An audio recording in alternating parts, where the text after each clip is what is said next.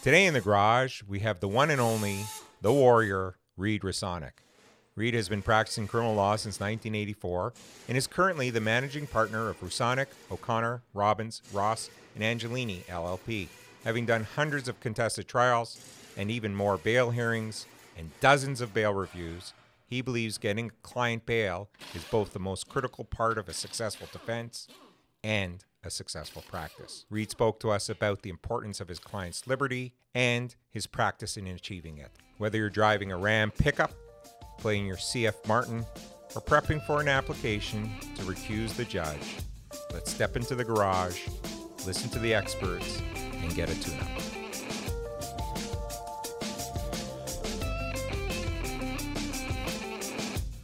Welcome, Reid. Welcome. Thanks for having me. Yeah. It's an honor, actually. We've had the opportunity to spend time on a long prelim together, and I've watched you from afar, whether I was a Crown attorney early in my career, and I saw excellent advocacy for many young individuals who was one of the reasons why I stopped being a Crown. But in any event, you always fought for justice. Well, you were pretty legendary yourself, So thank you for coming. I know we're going to talk about bail hearings today, and bail hearings are absolutely important. And I want you to share with anyone who's listening why and what your thought process is as to how critical it is and what strategy you take. Well, why bail matters, aside from the fact that it ain't jail, and that's really not an aside, because as you and I both know, if anything, jail has gotten worse since we started to practice. The conditions in jail are worse. What jail does to a person, whether they're acquitted or convicted, is worse. So it's a desperate fight now to make sure that a person gets bail. It's always been true that it was critical in terms of giving the person the best chance to defend themselves. Everything from being able to prepare them to testify so that their appearance is better, their health is better when it comes time for their trial. They can assist in finding witnesses. You can take them to the scene of the allegations and have the benefit of their insights into that as well. Your preparation time obviously is much more in your office or at their place, their home, than it would be in jail. It's just, there's a million reasons why you got to get them out. I can imagine just wanting to sit down with your client in your office, and that's a true luxury because it will also assist with their mental health so that they can approach their defense and be able to convey things that maybe they would be fearful to talk about when they're in jail. Exactly. And the lack of privacy, you never know who's listening. You never know, what's happened to them just before they've come into the room, what's going to happen to them, what they're afraid of, what's going to happen just after they go out. They're usually much more relaxed in a setting that you can create the environment as opposed to the jail creating the environment. So it's 6 o'clock on a Monday, and you get a call from the police that your client's in custody. Where do you go from there? Under arrest? Yes. Well, we it doesn't come at 6 o'clock. It's more likely at 6 a.m., as you know. Where do you start? All right. The first thing is in the short time that you're going to have an opportunity to well, first of all, even before you speak to the client, try to get as much information as you can out of the officer. Try to get as much of an idea of the allegations as you can out of whoever's calling you to tell you your client's there. You want to, if you can, for me, the best way to get somebody out is to articulate there's a defense. Nothing addresses the three grounds that the primary, secondary, and tertiary grounds more than you've got a defense. So you've got to know the allegations to be able to articulate there's a defense to them. So get as much as you can out of the officer. Get as much as you can out of the client. Obviously, in terms of information, you've got to learn, first of all, contact information for sureties, and that's a new challenge that in the old days, they'd rhyme off numbers for us, but now they can't remember the numbers because they're all on their phones. So then you have that tricky problem of, do you ask the officer to let them have their phone or access their phone, not knowing whether or not the phone is going to give away a case or create evidence against them. But there's more and more they don't know the numbers of their mothers. It's on my phone or their girlfriends, etc. So you've got to try to get that information both to get sureties and to get paid. Yes, you do. And when you get this information and you're able to talk to the officer, what do you think is the best way to try to get a release from the station or talk them out of holding an individual overnight, or in a case that's, for example, not a 469 offense where they're going to be held for sure? Well, getting the officer to talk is sometimes the first challenge. Sometimes they resent the fact that they have to give them rights to counsel in the first place. They're just doing it perfunctorily. It's not necessarily an officer who has any say in the matter. You want to try to speak to the officer who does. You want to try to talk to the officer who you do get to speak to and try to convince him that this is a person who's capable of being released from the station. For example, if it's a domestic allegation, if the person's charged with assaulting a spouse or a girlfriend, one of the things that is going to be key to whether or not they get out that night from the station on a form of release is whether you can convince the officer that they have an alternative address to go to. There's also pitfalls to watch out for, because sometimes they're going to be releasing people and you're going to, without you even trying to persuade them, for example, on a possession for the purpose. And then you've got a possession for the purpose of trafficking, and then you've got to worry that it's not just a case of the copper being a nice guy, that the client has made some kind of arrangement with the officer that he needs to be out for to meet his side of the bargain. So now you're dealing with somebody who's got pressures on them, and you have to have a frank conversation with them about how to help them cope with those pressures, because you might be talking to an informant now, not just your client. And that poses problems for you potentially too, because someone who's desperate enough will say something about anybody. There are so many situations that cause us every single day to worry about, are we doing the right ethical thing or not? And so if you had a client released, or the police release a client, you find out that the person is potentially a confidential informant, how do you govern yourself? How do you make sure that you don't get into any type of difficulty? Well, my experience with that situation, and it happens not infrequently in my particular practice, because I get a lot of people charged with drug offenses and firearm offenses. My particular experience is maybe 9 out of 10 times they really don't want to be informants. They don't want to carry through with whatever promise that they made to the officer if they were released. So you have to help them cope with the pressures that can come afterwards from an officer in charge pestering them after. And you've got to make them understand that they're going to be the focus of further investigation as well. I'm just going to draw you back a little. I know that I hear very frequently today that counsel will call a police station because they're aware through a family member that somebody's been arrested. Yeah. And the police somehow think that they don't have to put you through to that individual. Yep. Big problem. It is a big problem. How do you convince that officer that it's their duty for you to provide proper advice to a client, and a client is not defined by the fact that you were called by a family member or not? Well, it's not easy. Has been doing it now for years, and now I find that starting to mimic that practice. The tack that they take when you call in is, well, the client's spoken to duty counsel, the client hasn't asked to speak to you. So there are a number of different things you can try. Say, look, what do you got to lose? You've got letting me speak to them. There's no what's the harm that's going to befall you in your investigation, and it's pretty obvious that the harm that they're afraid of is that they're going to shut up, that they're going to stop the confession they might be in the middle of, or the interview they might be in the middle of. So even just keeping the coppers on the phone gives the client a chance to regroup, perhaps.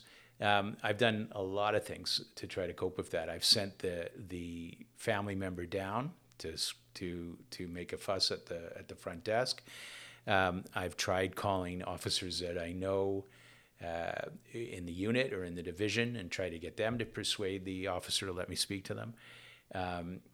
And then ultimately, though, you want to set it up for some kind of challenge down the road to the admissibility of the statement, or the abuse of the whole prosecution. You might be able to set up a stay application because you were denied that opportunity. I'm waiting for the right case myself. Have you had that come to? I'm able to talk through it, ask for a staff sergeant, Good for tell you. them that they're being ridiculous. I can be a bully on the phone, and I take notes. I send letters. If I can whip off an email to somebody or fax a letter, anything that I can show that there's been an item sent, in case there is a statement. Yeah.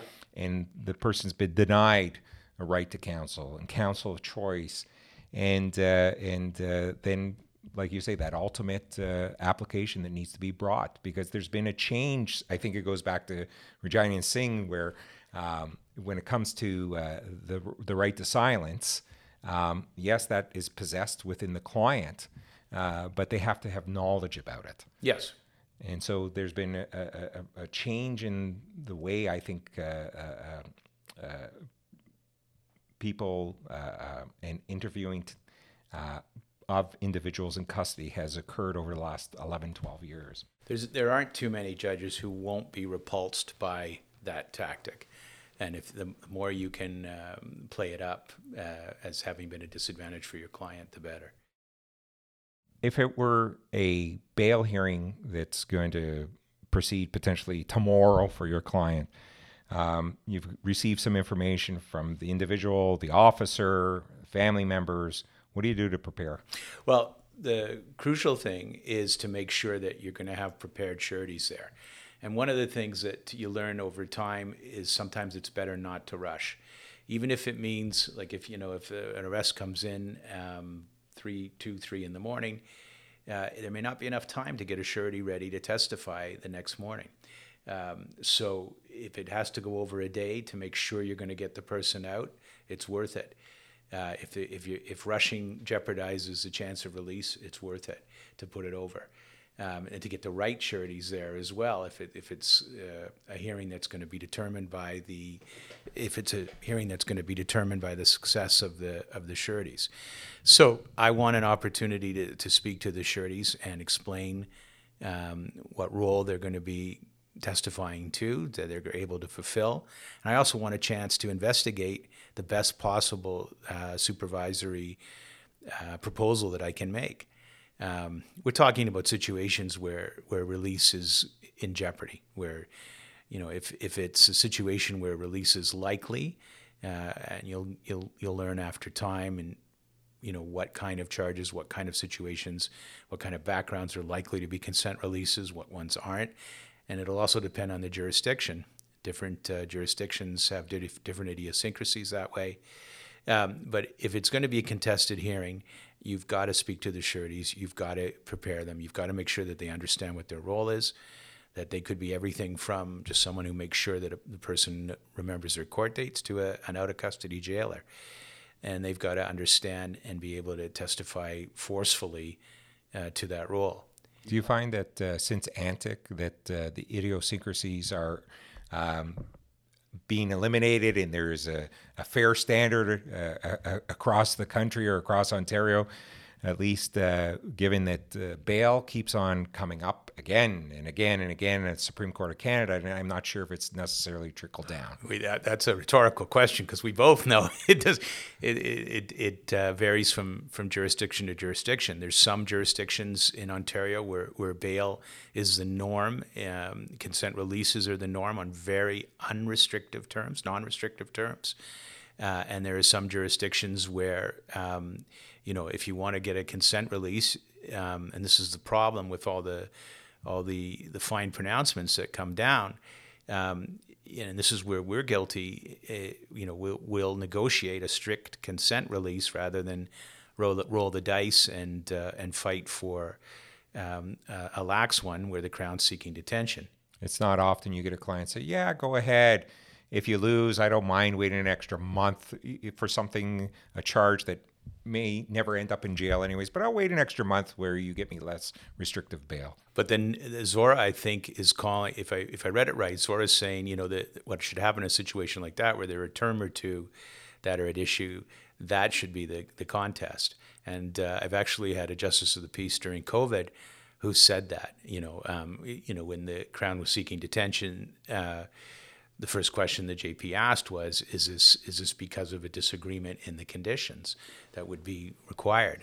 And I said, yes. I jumped on that, and it came down to two conditions, and we fought over that. And the Crown did admit that they would otherwise release, except for a disagreement about these two conditions. Well, that sounds promising, and let's hope that continues Hopefully. to be the way that bail hearings will unfold, not only for individual liberty, but the public has to understand that this is one of the most important parts of the process, and they expect that a fair hearing will be held, but they also want something that's efficient. Yes. So we're all playing our part. I love COVID bails, though, because I think the JPs or the judges who are doing them are much more relaxed in their house coats at home. And I just find it's much easier to secure releases right now. Aside from the Zora and other cases that have come down, it's a nice way to do a bail hearing. Now, for bail hearings, you talked about making sure that you have a sufficient and good surety when it's required. How do you prepare that surety? Well, first of all, I try to explain to them, depending on most of the time where it's a contested hearing these days, it's going to have to be an out-of-custody jailer. They're supervising a curfew. They're supervising, very strict conditions. So they seem to grasp, most people grasp that, we're trying to say that jail's not necessary because you're going to fill the role of a warden. And most people easily grasp that and understand that they not only have to, know the conditions that I'm asking them to supervise, but also that they have to sound tough enough and firm enough that they're going to, call the police if they're not enforced. And you have to get them ready for the million questions you've all heard the Crowns ask. Why would you call you want to be the one who asks, why would you call the police on your own son before the Crown does? You want them to be ready and say, well, look, I'd rather he be in than getting in further allegations like this. And another thing that's very difficult and important for a surety to understand is their innocence isn't the issue at the bail hearing from their perspective. It's almost better that they sound like they think it happened. On the same token, you want to make sure that they don't find out that it happened from the client before the bail hearing, if it did. But you want them to approach it from the position that this happened. And I know this is what I've got to do. I understand this is what I got to do to make sure it doesn't happen again. And that's a hard thing for especially someone who's inexperienced with the criminal justice system to understand, that you're not really beginning with a presumption of innocence, you're beginning with a presumption of guilt. And what will it take to make sure that there won't be a repetition if they're released to your supervision? When it's come to bail hearings, have you had any crazy hearings, any fun hearings? Oh, we both know that the real lunacy takes place in the heat of a bail courtroom. because you haven't had time to work with the client, so they'll do unexpected things. I'm never calling the client. I can't remember the last time I did. So you don't spend a lot of time with them, and sometimes they'll pipe up and have comments as the allegations are being read in. You just got to remember to tell the client that even though he's not testifying, he's going to be watched, he's going to be listened to, he's going to be judged on how he comports himself. It's interesting you say you never call a client, because there is a debate out there. I know I've called clients. Sometimes I don't know if it was the right thing to do or not. Well, did you get them out? Yes. Yeah, well then. But I would assume that they would accept the plan that's being put together. They would agree to the terms that's part of the plan. You and I are both old enough. Do you remember Sidney Harris? Yes. Do you remember what he used to say?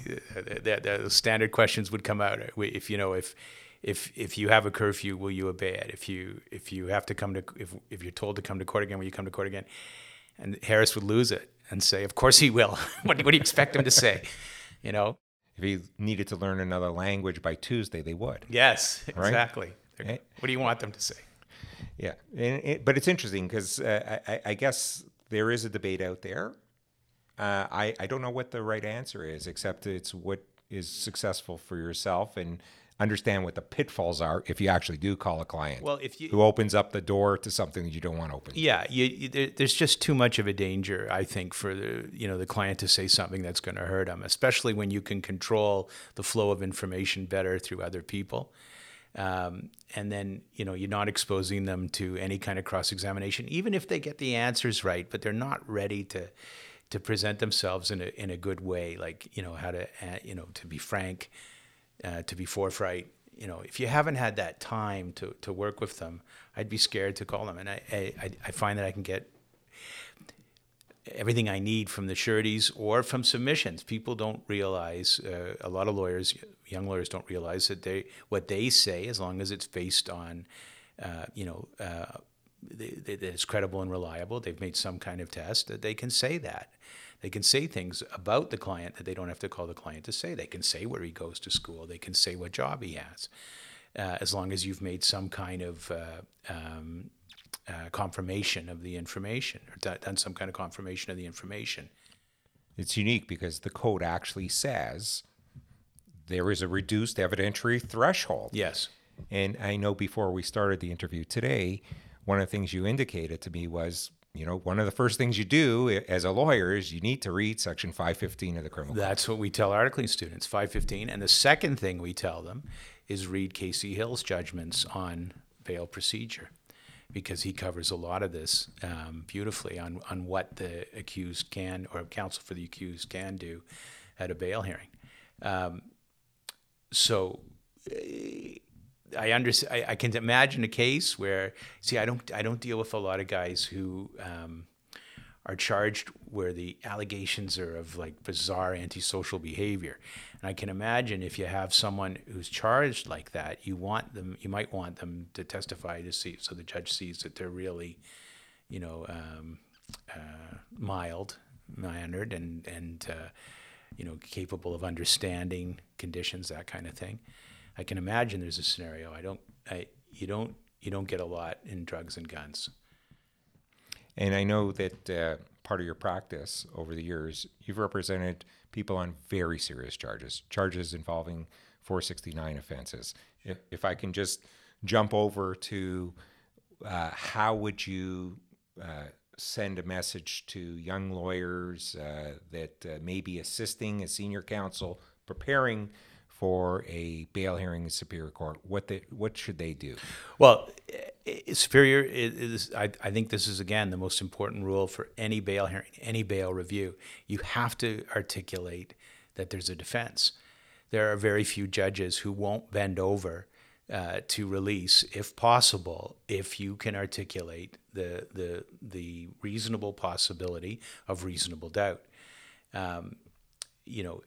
Whether it's calling a witness, whether it's pointing to weaknesses or apparent weaknesses in the Crown's allegations, whether it's asking the Crown, during a quick bail hearing at the first level, asking the right questions the Crown won't be able to answer that should be The answer should be in the file if the allegation was as clear cut as the synopsis makes it. One or two good questions that expose a weakness will get your guy out. And for the Superior Court, you really have to be able to articulate, especially when the things you're doing is change of circumstance. On a bail review, you've got to show that that since the time of the bail hearing, disclosure has been given or information has come to light that show that kind of change of circumstances. There's a defense here. And we've all heard judges repeat the words of Casey Hill. This is not just the reshuffling of the deck. Right. On the deck chairs on the Titanic. Yeah. You've got to give them something new. And I think there's nothing better than strength of the case, because that'll address all your grounds. How about some interesting ethical dilemmas that have hit you during a bail hearing? Well, we've sort of talked about it, the necessity of confirming information you've given before you cite it. I've been lucky myself not to have had that happen, but I've had to deal with a couple of people who were caught having been given really bogus information, not having had sufficient time or not taken the sufficient time to investigate it, or even just a call and then putting it out there and then the Crown catching them over a lunch hour on it. So you don't ever want that to happen. I mean, when the client tells you something that's entirely improbable, be cynical. If he talks about a job that he's been doing that's a 9 to 5 and all the allegations are 3:00 in the afternoon, that's a pretty good sign to call the employer and make sure. And, there's too many different ways to confirm things quickly now with your phone before you advance that information. Because what did they tell us? A reputation takes forever to build and you lose it in a minute. Yeah. In a millisecond, it can happen. And it gets around. Like if you try to deceive if you simply look like you tried to deceive a judge or a justice of the peace, they talk, and it'll haunt you. It's interesting because being a fierce advocate doesn't mean you have to be rude or nasty or anything. You can be strong in your position, and you can be quite civil at the same time, and the other side will respect you. Yeah, you have. That's one of the bar, right? It's one of the lessons that you learn over the years. Yeah, sometimes firmer and quieter is much more effective. And the other thing is with trials and bail hearings, is to vary your tempo. Different and not only during the course of a bail hearing, but different bail hearings require different approaches. Some require a heavier touch, some require a lighter touch. Think about that before you start. What tone do I want to establish here? Absolutely. We didn't talk about the money yet. No, we will talk about the money. Before we talk about the money, some quick questions. What do you think of the tertiary grounds? Well, the tertiary grounds, I think it's redundant. It's completely redundant. If a person can be safely released in the sense they'll come back, they won't kill the witnesses, and they're not going to have a chance to repeat. How could a reasonable member of the public possibly mind their release except in the most extraordinarily unpredictable type of or bizarre type of criminal action? But again, I go back again to the strength of the case. You can cripple a Crown tertiary ground argument by arguing that it's not a strong case. There's a real doubt here. I always have been mystified by the balancing act when they look at the maximum sentence for a particular charge. What if your client's been overcharged? Like, how do you beat that? Yes. Well, there's the strength of the case. There's an opening for strength of case. Yeah, you might be able to. The case is stronger here on an included offense, but not on this. And I don't think a lot of judges like the tertiary ground either. A lot of JPs, I don't think they like the tertiary ground. And if you give them, again, something that's wrong with the case or apparently wrong with the case, it's going to get over that hurdle. Now, you go to law school for a number of years, accumulate debt. Then you go to Law Society, and I know I'm a bencher there and doing what I can, but the cost of entry to become a member of this profession is high. And by the time that you're in the profession, now if you start as a criminal lawyer, you're not generally working for those that have a tremendous amount of means. How do you get paid so that you can earn a fair living?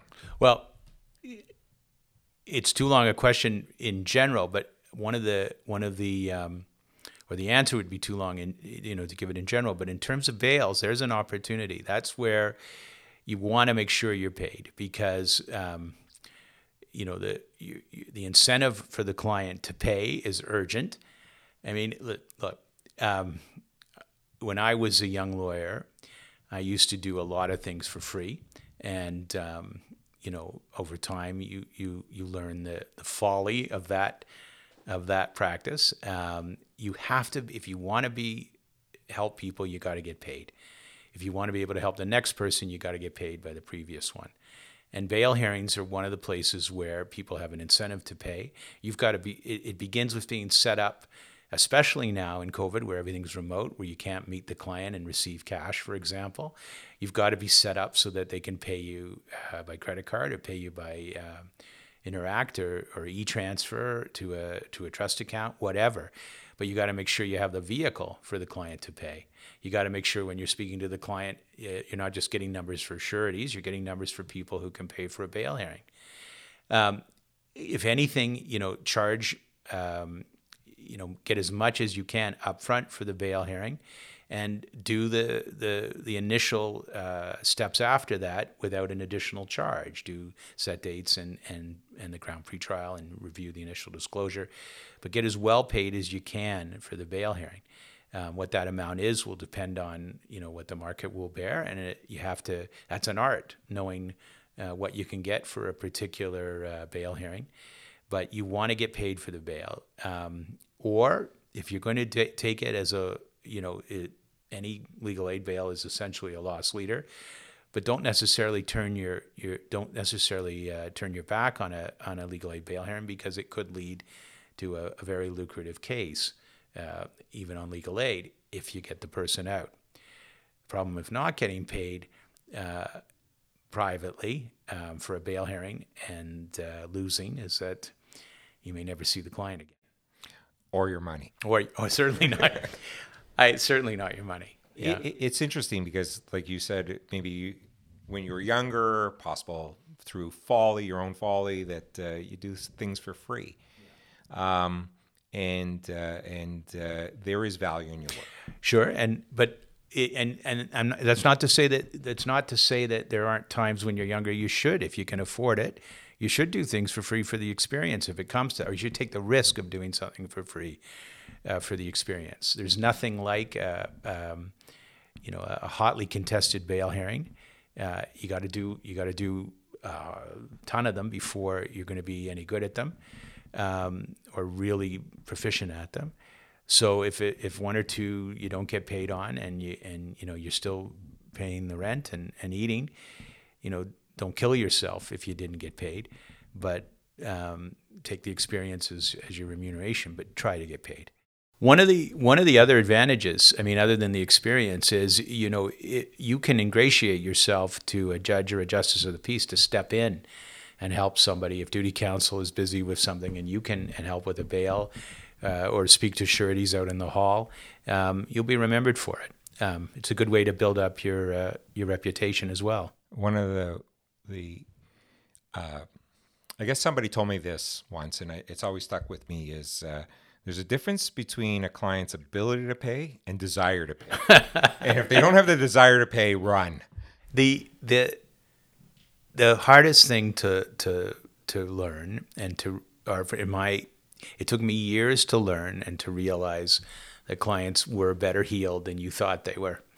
I still think that poverty, by and large, is the primary reason why people get into trouble. But some of them have overcome poverty better than others getting into trouble. And again, especially if the ones who can afford to pay will allow you to do more who can't afford to pay as well. That is important because, like you say, there's a tremendous ability to gain, a great reputation with the court. to step up when you have to, but at the same time, you have to remember to step up for yourself. Yeah. Or you won't be around to step up for anybody. Yeah. And do you want to share any war stories with us? I'm the worst war story person. I hear stories about my cases from other people, and I barely remember. But I do have a bail hearing war story, if you like. It's also an ethical lesson. My very first bail hearing I shouldn't have done because I was an articling student, and it was an indictable matter. And it was a Friday afternoon. Do you remember Justice Opper at Finch? I remember the name. Okay. You're a little bit after me, right? I was called in 92, graduated in 90. Yeah, so you're I was called in 89, April Fool's Day, 1989. And I think he might have even been gone by 92. But he ran the bail court. This is back when, what was it, 306? The first courtroom you got to, I know they renumbered it, at 1000 Finch. They did everything there. They did the bail hearings.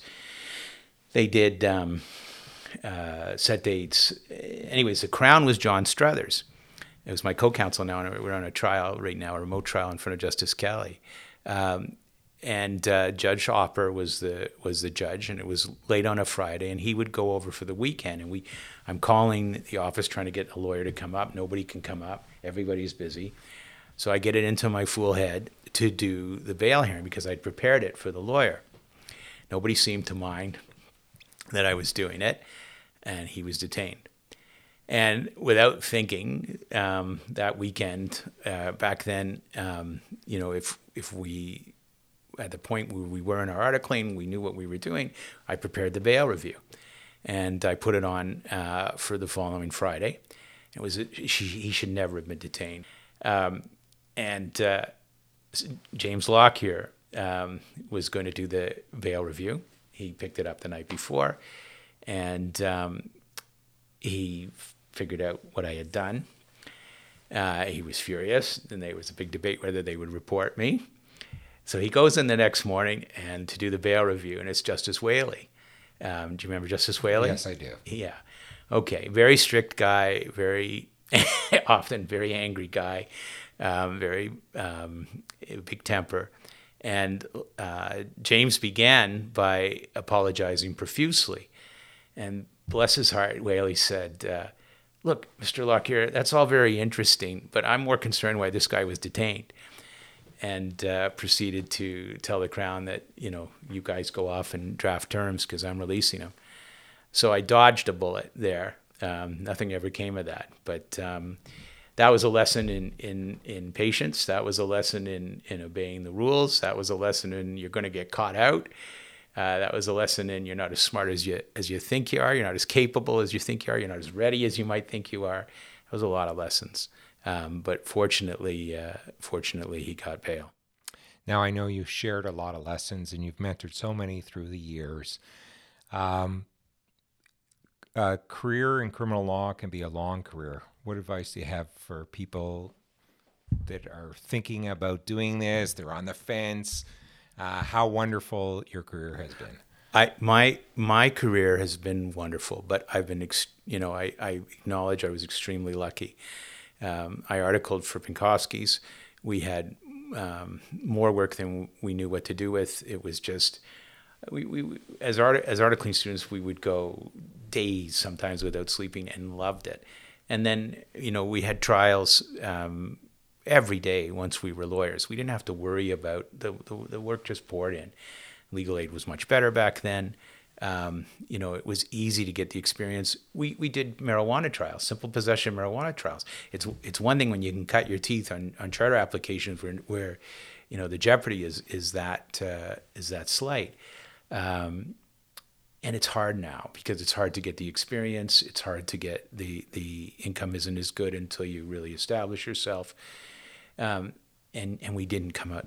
What did you pay for law school? I paid probably 20% less because it would have been. I was able to work in the summers to afford Yes. the full tuition, 100%. which would be impossible today for any young. 100%. I had a job at General Motors in the summer in Oshawa.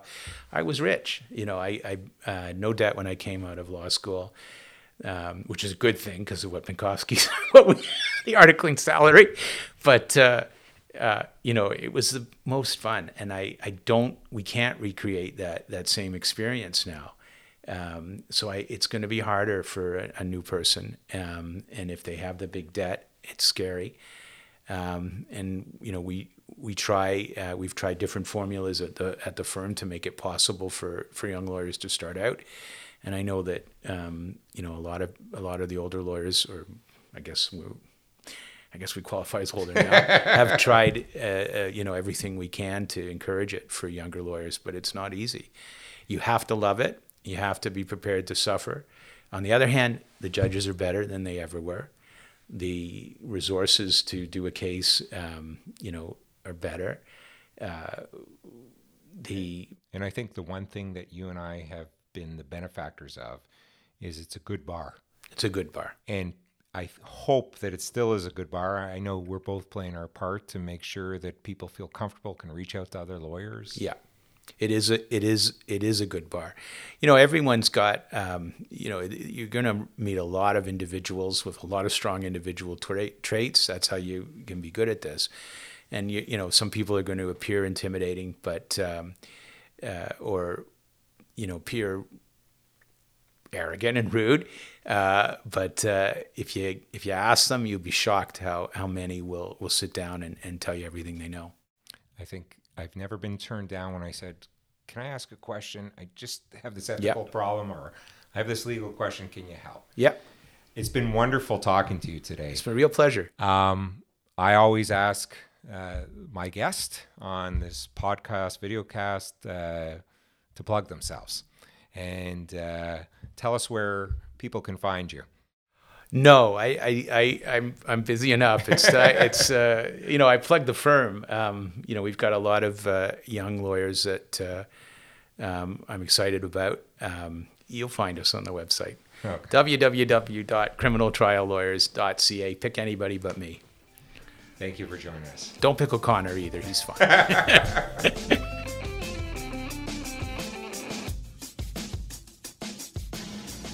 Thank you for listening to today's podcast. A shout out to our fantastic producers, Zenia, Sethna, and Jason Cooper.